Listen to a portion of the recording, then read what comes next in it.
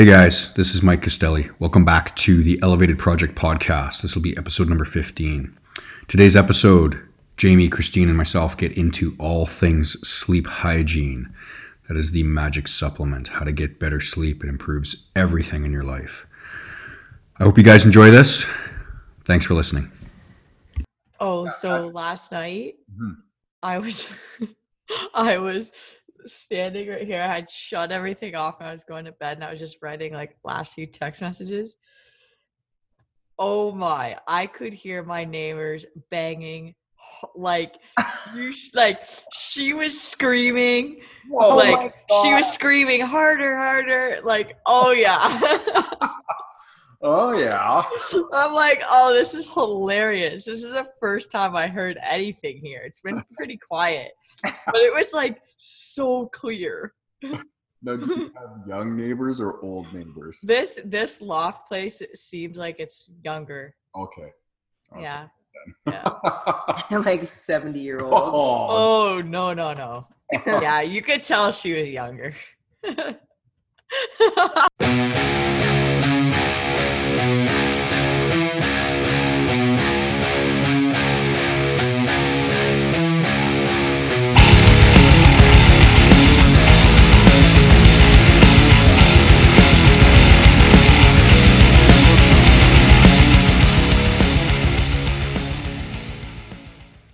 Hey everybody, welcome back to the Elevated Project podcast. Today it is just myself, Jamie, and Christine. How's everyone doing today?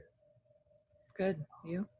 Super. Well, I just came off night shift, so I'm going to be the zombie guy today. Do you get like work hangover, like sleep hangover?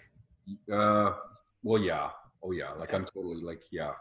It depends on how much sleep he's had. Yeah, last night was up to your night shift too. Yeah, so last night was my first night shift, so I was pretty well rested going in, and then I was able to sleep from like 11-ish until 3, and that's it. So about 4 hours worth of sleep. Yeah, so running on a little caffeine and whatnot. So Man. Yeah, it kind of sucks. I mean, that could say we were actually talking about what we were going to talk about today, and we do have some topics. One of those was actually going to be sleep hygiene. So, I mean, you could probably talk about all the right shit to do. I could talk, and Jamie, and I could talk about all the wrong shit to do. Yeah.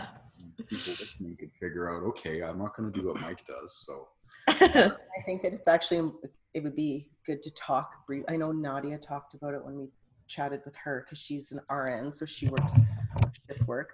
But I think it would be, just because I had a new client yesterday who she works shift work as well, and she works really screwed up hours for shift work. Like her nights, she works like 2 nights and then she has a day off and then she goes to 2 days and then I don't know, it's totally screwed up. Yeah. Like it's not even a normal, like there's nothing. Yeah, no rhythm to it. She had absolutely no clue about how to function with like nutrition or like blacking out her windows or like when to use melatonin. Like she didn't really have a clue about any of that. So I mean, we could touch on things like that, how to keep and try to keep a normal circadian rhythm if you are working night shifts. Well, why don't we talk about the right shit to do? Because I think for a lot of people, it's like, well, at least for us, it's like, well, we know exactly what we should be doing. And we assume that it's common knowledge. But like you said, your new client was just like, oh, I didn't know that. So what are some of the things that you do? Because I know out of all my clients, you're a former client, you have the best sleep hygiene for sure. Yeah. It's pretty simple. Honestly, I try and keep like a regular schedule. So like try to get in bed at the same time and going to sleep at the same time. Obviously that doesn't happen all the time, but like say, okay, let's be in bed by 10 and get up at 7:30, something like that. Outside of that, it's keeping a dark room. Like that is really important. And keeping it cool. Yeah. When I talked to her about keeping her room cold, she was like, what? And I said, yeah. I said, one, you should sleep naked. Yeah, that's another one. Yeah. And try to use sheets that are like a natural fiber. So if you sleep in like polyester sheets, it's not going to be awesome. Mhm. And then I said, and keeping the room cool, like 16 degrees. And she was like, 16 degrees? Are you serious? And I said, yeah, like Yeah. cold. Yeah. Yeah, I mean, and one of the so you always hear that, keep a cold room, and people are like, oh, okay. But then what's the reason for that? So the reason for that is one of the signals for our body to know that it's about to go to sleep is a drop in body temperature. Now, people don't like to be cold when they sleep, but it's just that drop in body temperature. And that's why one of the other things you can do is like have a bath or have a shower, and it's have a warm one or a hot one. When you get out, your body's automatically going to give off some heat, and it's just that drop in your body temperature. It's not like we're trying to become hypothermic, but it's just, like I said, just the signaling of your body temperature dropping. That's your brain's like, oh, cool, okay, time to go to sleep. Because Right. I always go back to this from like millions of years of evolution. We always went to sleep when the sun went down and it got cooler out. And that is how our circadian rhythm has been entrained, meaning like, it's set within our DNA for millions of years. So, and I actually read something yesterday that before the electric light bulb was invented, people on average slept 10 hours a night. You're such a nerd. No. That's 9 hours, like 9 hours is like.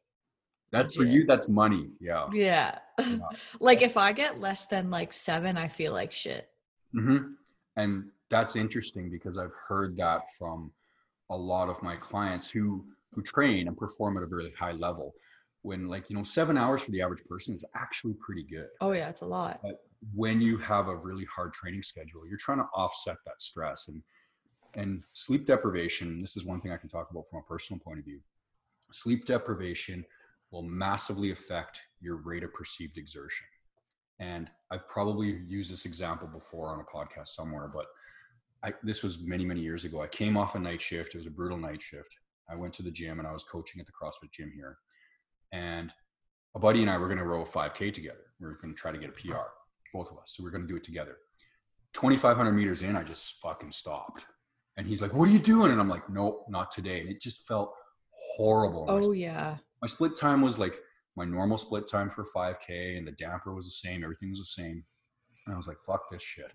Mm-hmm. And then, so went home, got a good night's sleep, came back the next day, PR'd. And it wasn't so much the PR, but it was like, it felt completely different the whole time, right? It just, instead of being 10 out of 10, it was like, okay, this is hard. This is like 7.5, 8 out of 10. I have some in reserve, but it feels totally different. And it can really affect your rate of perceived exertion.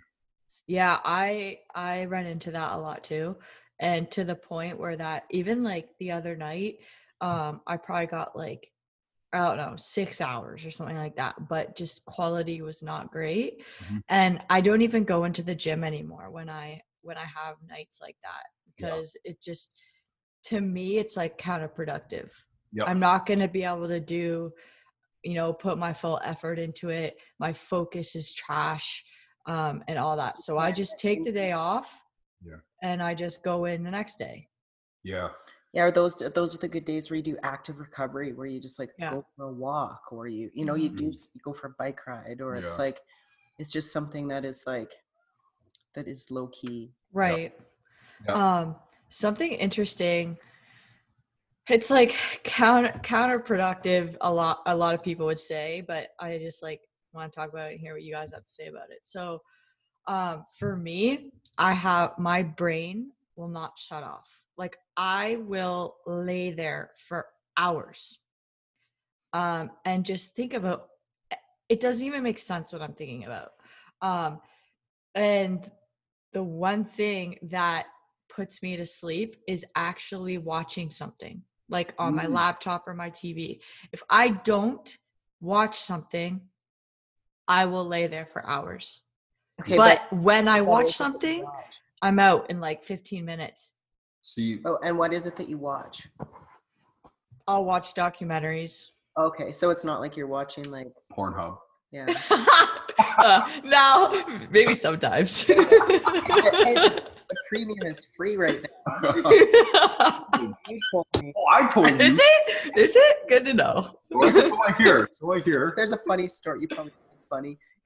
So we outfitted, this is completely irrelevant, it's just about Pornhub, but so we outfitted our garage. My parents gave us this old flat screen, like plasma TV. I'm like, let's put it in the garage so that we can like, I can watch Netflix and I can do cardio, or we can stream music on it, whatever. So we hooked it up with a Fire Stick in there, Wi-Fi, and we're in there, and Mike's like, well, I'm going to see if we can stream Pornhub. I mean, it just, how would that make you feel mid-workout? You're just like, yeah. Motivation. Yeah. Testosterone just like. I think that you would probably have blood moving to the wrong part. Yeah. To encourage hypertrophy. Maybe. Oh, that's hilarious. Wow, that was a total tangent. Yeah, that's hilarious. On track. So yeah. So when it comes to sleep issues, and I know this is getting sort of away from sleep deprivation and the sleep hygiene topic, but it all ties in. The two issues that I find with people when they can't sleep are either their sleep latency, so how quickly they fall asleep, so problems falling asleep, or their sleep's fractured, or I guess the third one would be to have an early awakening. So usually the easiest one to fix would be falling asleep, because that's usually a psychological problem, right? Right. Or they've had too much caffeine. Well, there's we'll go into that. Yeah, so yeah. Sounds like with you, so that whole I can't shut my brain off, that's really common. It's like people are really, really busy all day and they're on task and they've got stuff to do. They got to-do lists, they got stuff on their mind. And then it's like the lights go down, the head hits the pillow, and all of a sudden it's quiet. And your mind is just like kaboom. It just starts running with shit. And yeah, you will always hear that you're not supposed to like watch stuff on an electronic device or engage your mind in that way. But for you, it's probably causing a distraction away from your thoughts. And then it's your ability to fall asleep, right? Yeah, that's exactly it. And I would never recommend that to a client. If I have a client and they say, and I do have one actually, and she's like, the only way I can fall asleep is if I have the TV on. I'm like, well, you're not supposed to do that. But if it's the only way that you can get to sleep, do it. But the other thing you could do too is you could see if you could substitute from having music on. Well, yeah, or something like that. Right? Yeah. But I don't think that would work as good for me still.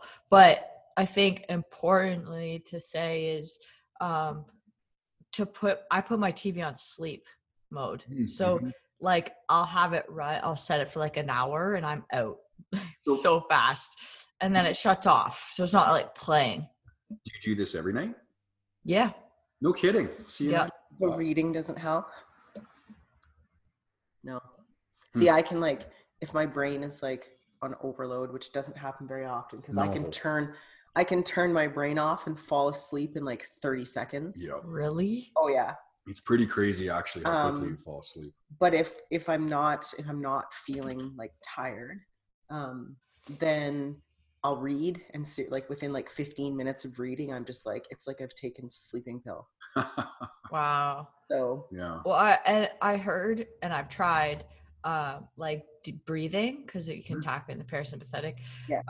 I've definitely done that. It definitely helps, but it's not enough to get me to fall asleep. Yeah. But I recommend that to my clients. And yeah, and that makes sense. I mean, you always want to go to those techniques first prior to getting into some supplementation, right? Yeah. Yeah, and there's things like, I mean, because I taught yoga for years, so I would teach yoga nidra. So and nidra is like for sleep time. So you do it before you fall asleep to calm your body. Mm-hmm. And it's like things like you would, and it's really like you have to completely block everything else out of your mind when you do it, or it does shut everything off, but it's like focusing on what part of your body do you feel the most in your mattress, and taking like your focus there. Or do you feel space between your toes? Do you feel space between your fingers? Do you feel like your scalp? Can you feel your scalp? Right, you're distracting yourself. Yep. Can you feel your breath, the temperature of your breath on your upper lip as you exhale, and the coolness as you inhale? Like it's very, very subtle. Yeah. And it's like you are completely present when you do that. Right. It makes you completely present, and it just gets rid of all of the chatter. Mm-hmm. Right. Makes sense. And I mean, it's for some people, it's like insane. They could never do it. They're like, oh, I could never do that. but it's like once you start to do it, it's like, yeah.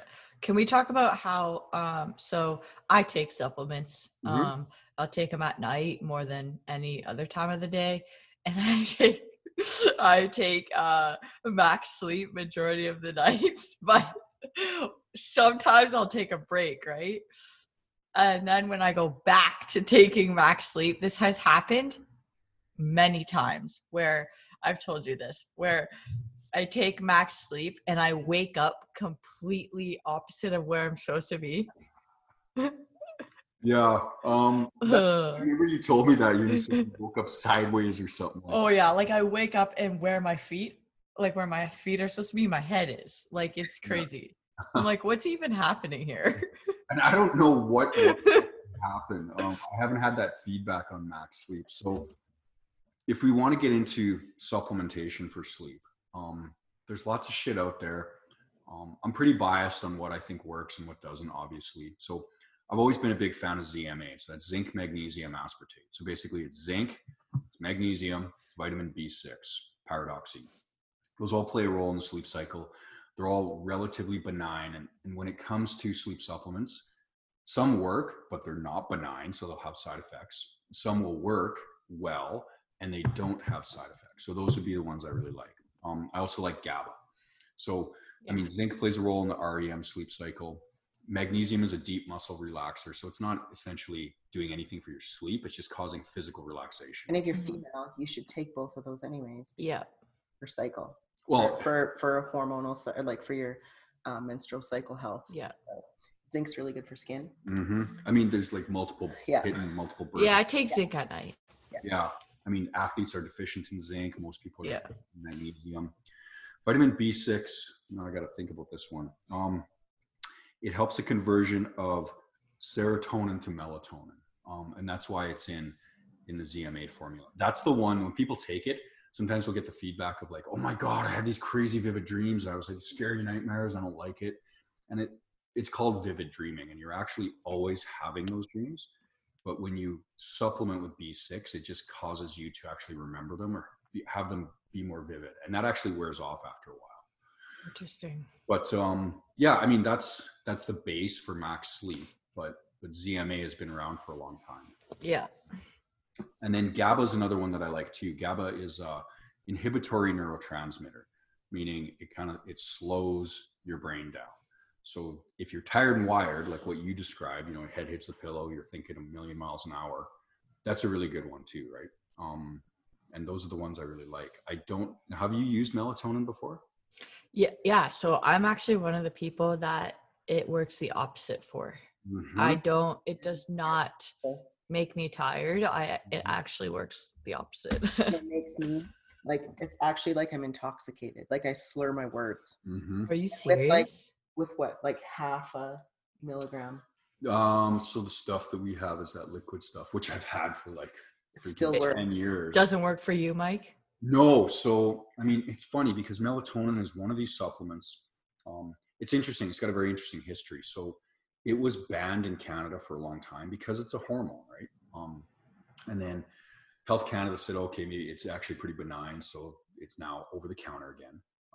And you hear about it for jet lag, you hear about it for sleep, and it's sold in like 0.3 milligrams, 1 milligram, 3 milligrams, 10 milligrams. You can get it in all crazy doses. And if you look at the literature, it is a phenomenal supplement. It does all this powerful antioxidant properties and your gut health. And it's just like, wow, this is a great supplement. But in a small percentage of the population, it causes a paradoxical insomnia where you take it and it's like you're wired.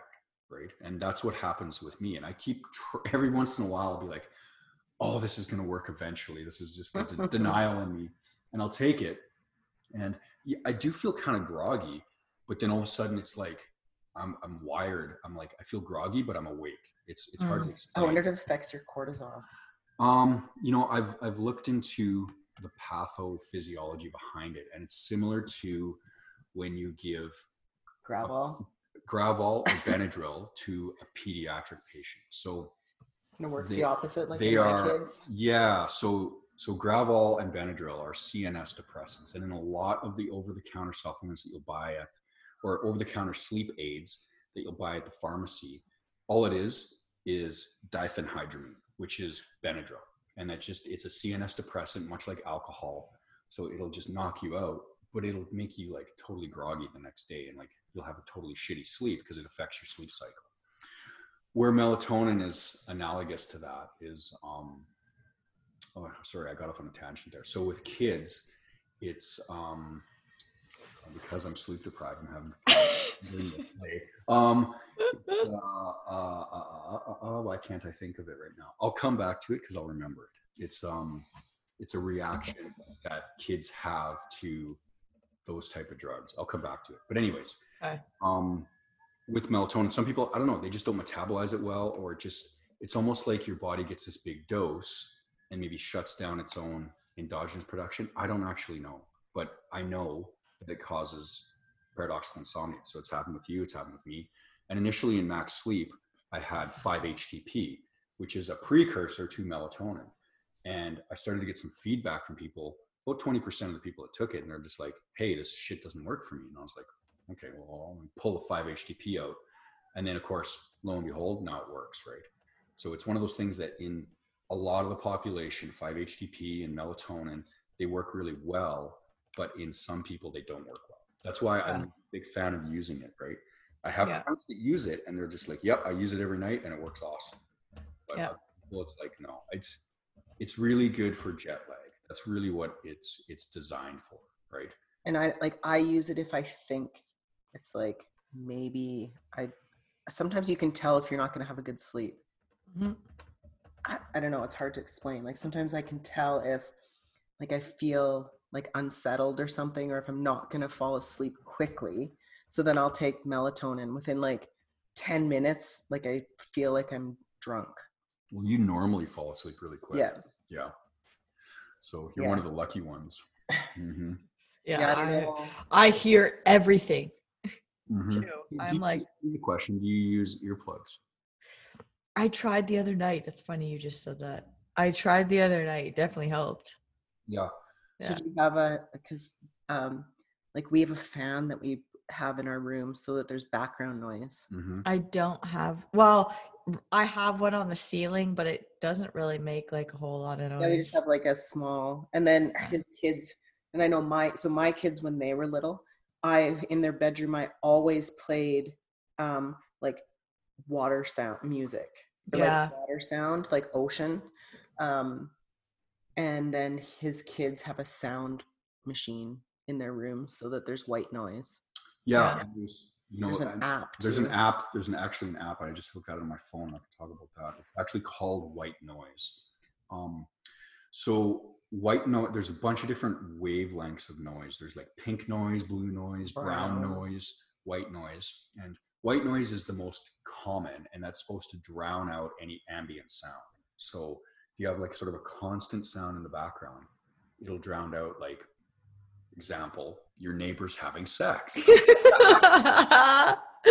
maybe if you turn it up loud enough, but that can help. And with my kids, so I have an 8-year-old, 6-year-old, and they sleep together in bunk beds. And so I have a white noise machine with them, and it's just like, since day one, it's worked awesome, right? And I used to use that white noise app, but now that I don't keep the phone in the bedroom, we have a fan, and that works really well.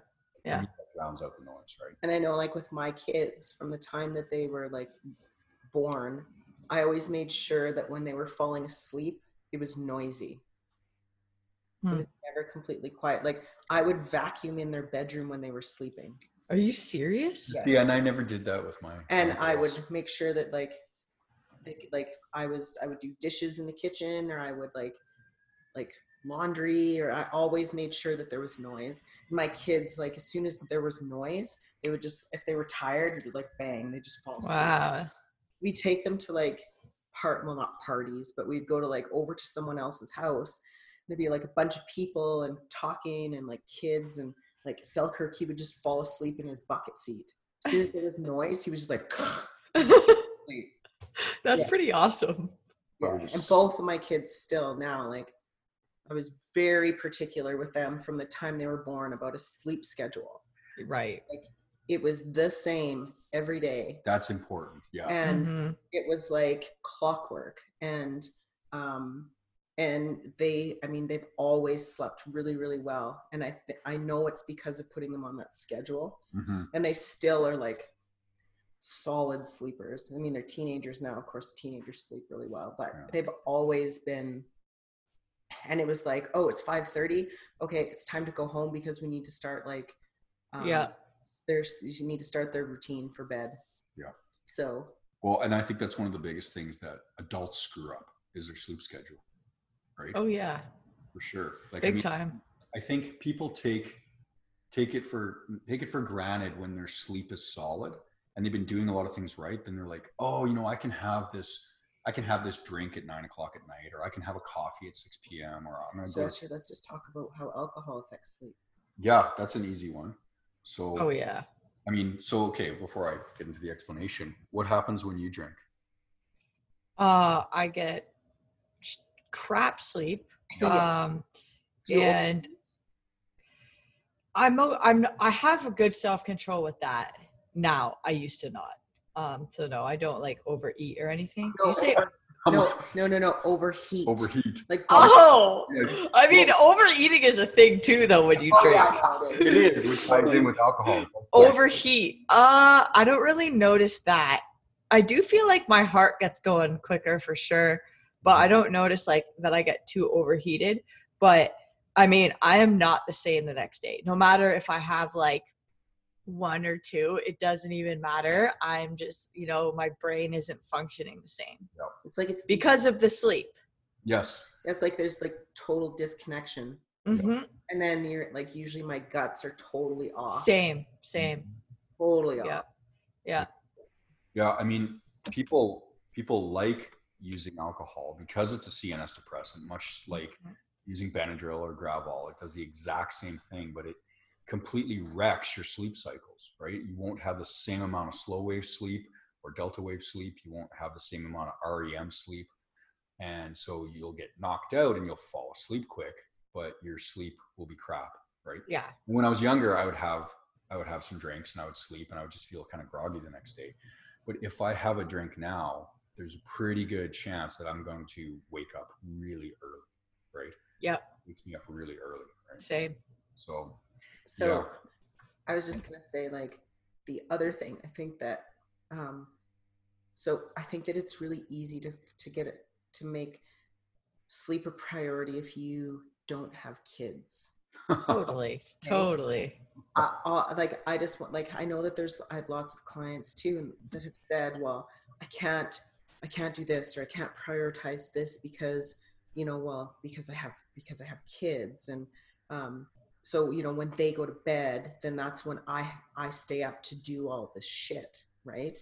And then I stay up late and I need to unwind. And, thing is like, it can be done, but you just have to be really, really particular about prioritizing what things are important to you. Totally. Right. So as an example, so think about, like, for me, I used to get up at like a ridiculous hour in the morning to go and exercise because that's the only time I could get it in because of my kids. And then I worked full time, but I would go to bed at like 8:30, 9:00 in order to get enough sleep so that I could get up at like 3:30 in the morning. Yeah. Which is not ideal. I'm not saying this is ideal, but it's like, the thing is you have to plan, you always have to plan ahead. Yep. Always have to be like one step ahead with it in order to make sure that you prioritize something like sleep. I think it comes down to prioritizing it though. I can totally sympathize with once your kids are in bed, it's like, okay, now this is my time. And it's like 8:00 and it's like, fuck, I've got like 2 hours until I got to go to bed. And you're just like, there's times when I'm like, I don't want to go to bed. I want to see that this is the only time that I have, especially when the girls are here. Yeah. And I get them into bed and it's finally like, okay, now it's Mike and Jamie time. And I'm like, oh, okay, we got to go to bed. Which isn't necessarily a bad thing. Well, no, that's not. Right. But I can sympathize with that, right? That can be tough, but Well, yeah, and I just think that it's like, but what's worse? It's like staying up to watch Netflix or feeling like crap the next day, right? Like what do Exactly. you want to do, right? And I think some people just don't think it's going to affect them, right? Or they'll get by. And we were talking about this earlier about getting the 9 hours versus the 7 hours. In the population that doesn't train, which, you know, probably nobody listening to this podcast is in that group. People can get away with like 5 and 6 hours because they get up, they eat, they go to work, they come home, and they sit. They're really fairly sedentary, so they never have that stress of training. But as soon as you chuck in the stress of training, the difference between 7 hours and 8 hours or 9 hours can be massive. Huge. Yeah. Especially in what you can get done in the gym and your recovery, right? Mm-hmm. and it's not like, so if you are someone who struggles with sleep and you don't have any sleep hygiene whatsoever, and you don't have any structure or like routine, I mean, if you think about trying to just add an extra half an hour every night of sleep, get to bed half an hour earlier. That's a good strategy. And it's like everything else. You have to eat more protein, we'll add 5 grams a day. Right. You need to drink more water, add 500 milliliters a day.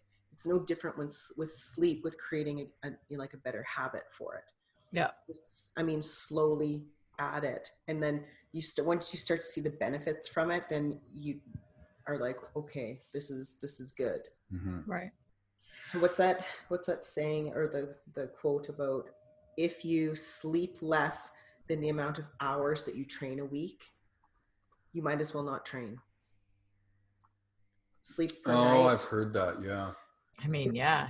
Like if you train like 9 hours a week and you're not getting 9 hours of sleep a night, yeah, then you need to reevaluate. Yeah, that's pretty good. I like that. Yeah. Because I like in particular, and I'm sure you'll know who I'm talking about, one client that she gets like 4 hours of sleep a night. Oof. But she trains like however many hours a week and people never sees results. And I'm like, and then she works like 2 jobs and she's like drinking Bang at like fucking 6 o'clock. And oh, no. I'm like, well, there would be a reason why you have issues with like with emotional eating, and why you're not seeing results. Caffeine. Oh, yeah. Let's talk about caffeine. Okay. Yeah. What do you tell your clients as far as caffeine intake? I tell mine to not drink any. I mean, see, I'm basing it off of me and what I've seen with people in general, but to keep it to a minimum past like 12 p.m. Like I don't drink any caffeine past that time. Yeah. And I've noticed that people, when we do take it out, so if they're having one at like 2, for example, and they're having sleep problems and we take it out, that can be the game changer right there. Yeah.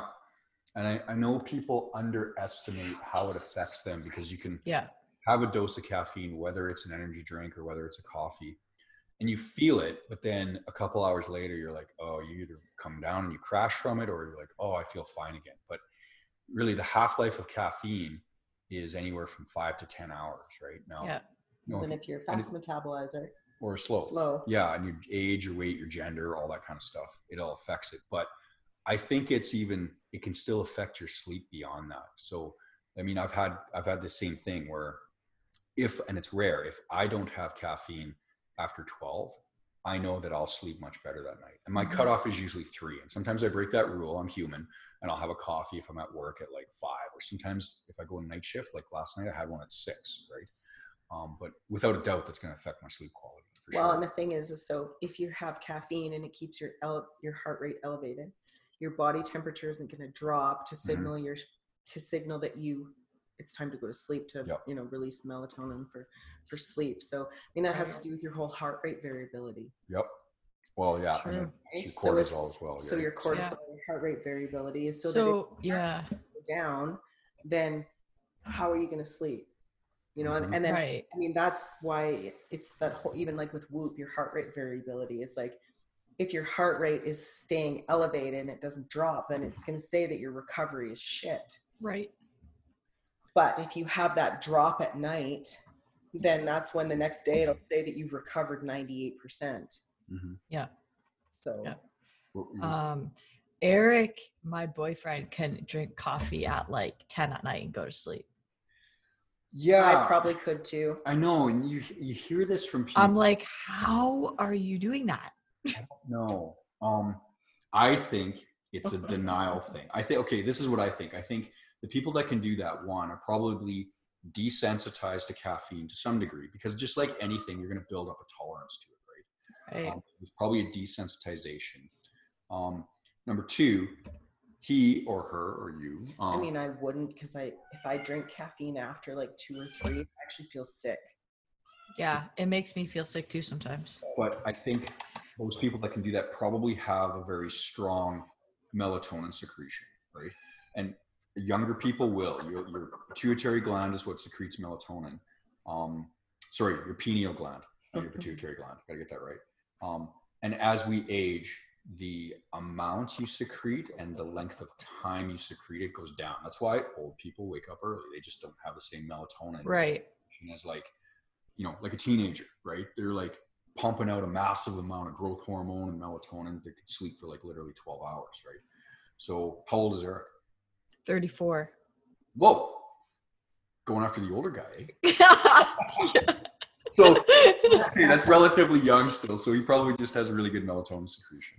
Mm-hmm. I think there's also a bit of denial too. I think people that say that they can do that, they might be able to sleep, but their sleep quality probably isn't what it could be, right? So Right. Yeah. He might have had deeper sleep, or maybe if he was tracking it with a Whoop or some sort of device, maybe longer slow wave sleep, which we know is very restorative. Mm-hmm. Yeah, I mean, I know if I had a coffee or a bang right before I went to sleep, but there'd be no sleep, right? No, I would not sleep. Not at all. Yeah, and I tend to drink a lot of coffee, so. And I think the most underrated part of like people in fat loss is sleep. And Yeah. fat loss journey is like that can have a huge impact on body composition, right? Well, and I know that because we talked about that before. Remember about the whole cortisol makes me fat, Right. Mm-hmm.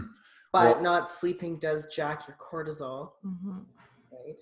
Yeah, So and I think you read this book. It's Why We Sleep by Matthew I'm Walker. in it. I haven't finished it. Yeah, he talks. watch Get out of my coffee, you little knob! Bad drinking coffee. That's the last thing you need. He talks about the level of insulin resistance that can happen with sleep deprivation, and of course, chronically that'll carry over into obesity. But I mean, in a healthy population, if we got someone who's training 5-6 times a week, he's chewing on the cord too. oh, it's just like having kids. I'm trying to talk here, Kat. So I mean, and I have it in my seminar slides, and I can't quote it off the top of my head. I don't know the exact percentage, but it's a really high percentage of insulin resistance acutely that happens. It's not like if you're sleep deprived, you become diabetic. Now there's correlation between diabetes and sleep deprivation, but I would not be the guy to say we got like stuff going on all in the background here. I would not be the guy to say, yeah, if you don't get like 8 hours of sleep, you're going to get diabetes. But there's a strong correlation between that and insulin resistance, and that would carry over into fat loss. So if somebody's actively in a caloric deficit and they're looking to lean out, one of the best things you can do is make sure you get 8 hours of sleep a night, because insulin resistance is be all end all when it comes to that, right? Yeah.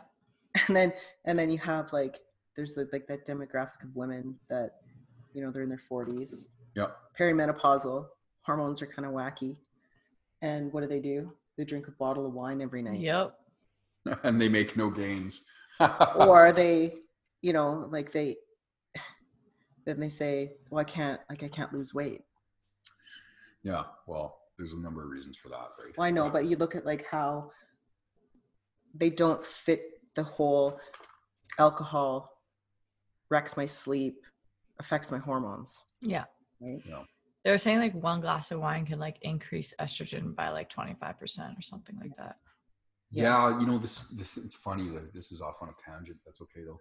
The studies on especially wine and and health can be a little skewed, because you'll find studies, and they're usually observational. So they'll take a look at a large group of people, and it's like, oh, okay, these people don't drink chronically, but they'll have like maybe half or one glass a day. And look, their rate of disease is less, their longevity is higher, their BMI, their body mass index, is lower. Therefore, wine must be healthy. That's the correlation. But we're just looking observational, so like just a big sort of sky view. And you're probably looking at a group that they might work out more than the average population. They might have better finances than the average population. All that carries over. So much goes into it. Better health. Yeah. So, yeah. I mean, I always come off as being very anti-alcohol, but and I guess I'm not, because I drink a little bit, but I've never seen it do anything good. No. No. People get mad when I say that, but I'm like, it's really from a nutrient density point of view. It's like, yeah, you can get into the whole, red wine and antioxidants and resveratrol and longevity. And eat some berries. Eat some fucking berries, yeah. Right. Have some blueberries at breakfast. There's more detriment to drinking than there is to not drinking. It just is usually beneficial. And I mean, I have clients who ask, and I'm sure you do, it's like, hey, can I have a drink?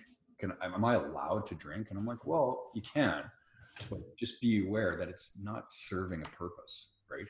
Other than for your pure pleasure. That's it. And it's so easy to go over in calories and stuff. Well, and what we talked about earlier, it increases your appetite. Yeah. When you drink, all of a sudden your hunger goes up, right? Yeah. Because your body's getting a bunch of, so alcohol is actually the fourth macronutrient, right? It's 7 calories per gram, completely devoid of any micronutrients at all. It's like empty calories. So your body takes it in. It's like, oh, cool, I got all this energy. Oh, fuck, there's nothing here. So it's trying to compensate by increasing your appetite, being like, hey, I need some nutrients here, right? Yeah. Well, and then, I mean, the other thing that happens too is usually your judgment declines, yes. Right? When you start having a few drinks. And then most people that want to have a couple of drinks do it in a social setting. And guaranteed, if you're in a social setting and you're having drinks, what else is going to be around? Food. So calorie dense, hyper palatable food. Right. And you're going to be like, well, fuck it, I'm just going to partake like everyone else. Yeah. Right. And it's so easy, of course, then to blow all of your macros. Totally. If you're drinking your calories and then on top of that, you're eating wings and nachos and pizza, which, I mean, I'm not saying that there's anything wrong with eating those things, but it usually tends to be like a massive train wreck. Yep. When you add that type of food with alcohol. I mean, it's different. Like if you go out for dinner and you go to have like a steak and like, vegetables and whatever else and a glass of wine, that is completely different, a different atmosphere than going out to like a NFL, party or whatever, right? Yeah. I mean, I've had clients, so from a personal point of view, as I got older, my tolerance for alcohol went down. So I just stopped drinking it for the most part. And I changed a lot of things, but one of the things that I noticed was I did have a fairly dramatic change in body composition as my alcohol went to zero. And there's been, it wasn't last year, the year before, we have like no alcohol for almost a year. Yeah, we went to Mexico and didn't drink. Yeah, we did. We didn't have anything for a year, and it really wasn't that big of a deal.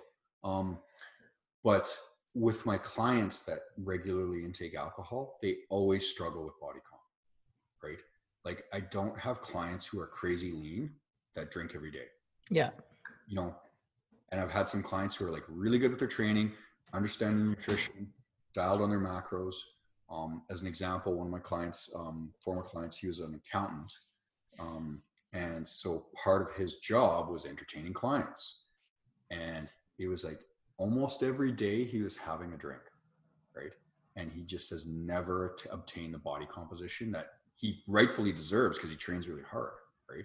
Right. But, and I also have a client too who has like a goal to be like shredded and lean and win this competition like with his friend. And he's like, now he's super busy, self-employed, but now he's at home, he's cooking for himself, and he can control all of the variables, and he's drinking like 10 times more than what he was when he was like before COVID, and he's like not making any progress. And then because he's drinking so much, he's not dialing in his nutrition anymore. And I'm like, subtract the booze. Yeah, like it makes you lazy. Back on track. Yeah. It really does. And then it creates, like, for a lot of people, if you have anxiety, it creates more anxiety, and it's just like a spiral. It is, yeah, and it's not much good that comes out. Yeah, and you see people who stop drinking and they'll lose like 10 pounds instantly. It's like, see? Totally. Yeah, it can make a pretty big difference. Yeah. Hey, since we brought up the topic of sex a couple of times, we can talk about how sex affects your sleep. It's good for sleep. It is, yeah. And I don't know if I know. Good for headaches too. Great. I don't know if I know the reason why it affects sleep. I know, at least from a male point of view, when you have an orgasm, you have this huge spike in prolactin. And that's, now, obviously, machinery is a lot different for women, but it's like instant yawn, instant like, oh my God, I gotta go to sleep right now. And it's like, it's almost like you've taken a sleeping pill. Yeah. Don't you get like a release of oxytocin or whatever? Yeah. So there's a huge release of oxytocin. I don't know what role that plays within sleep. But I mean, there's enough studies to show that it's like, it's a huge stress relief. Yeah. Makes you feel good, makes you feel relaxed. I actually have some good facts about this, but it's in a book I got over there. So I'll pull that out for next time. Okay. Because I have the answer to that question. I'm forgetting what it is right now, to why it like puts you go grab it. Just go grab it. Okay, let me see if I can get it. Yeah. So while Christine is looking for the answer to why sex is awesome for sleep, what could we talk about? We could talk about sex and sleep.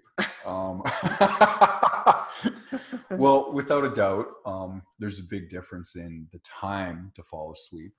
Yeah. When I've had sex and when I haven't. I know that for me, I'm a little bit of a sensitive flower when it comes to sleep. That's for sure.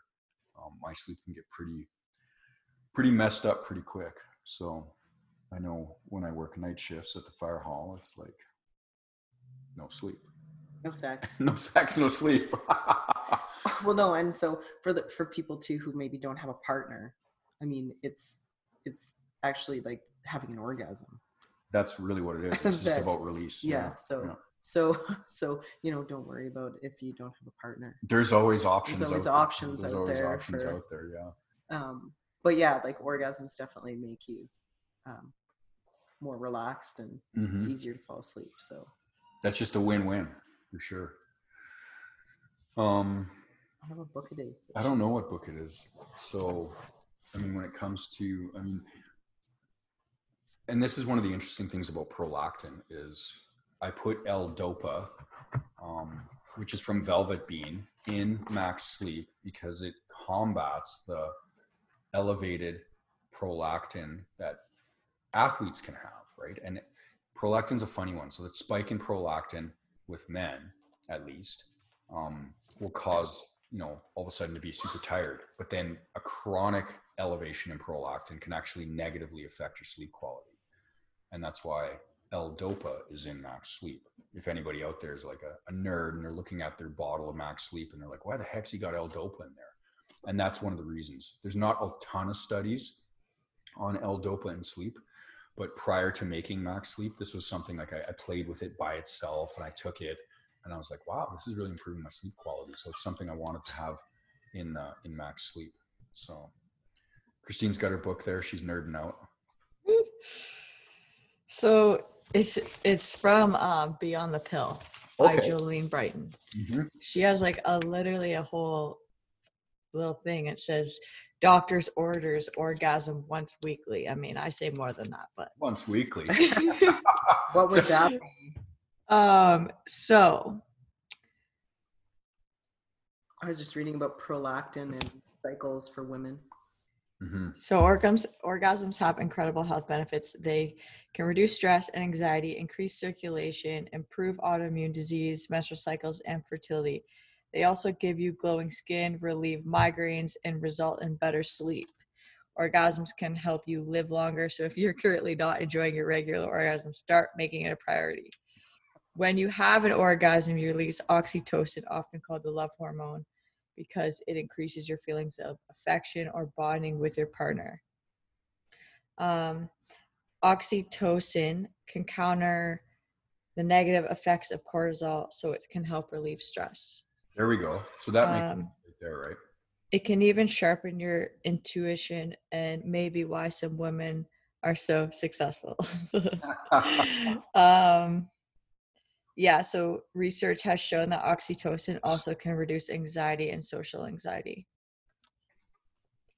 There you go. So it's basically just the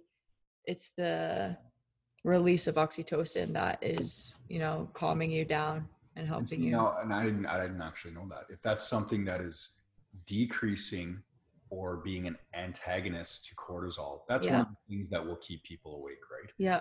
Because cortisol is very antagonistic against the release of melatonin. You have to have, normal circadian rhythm would be at night, your cortisol drops. If you have a lot of stressors going on, whether that's physical stress or emotional stress, your cortisol is going to remain elevated. It doesn't have to be that high.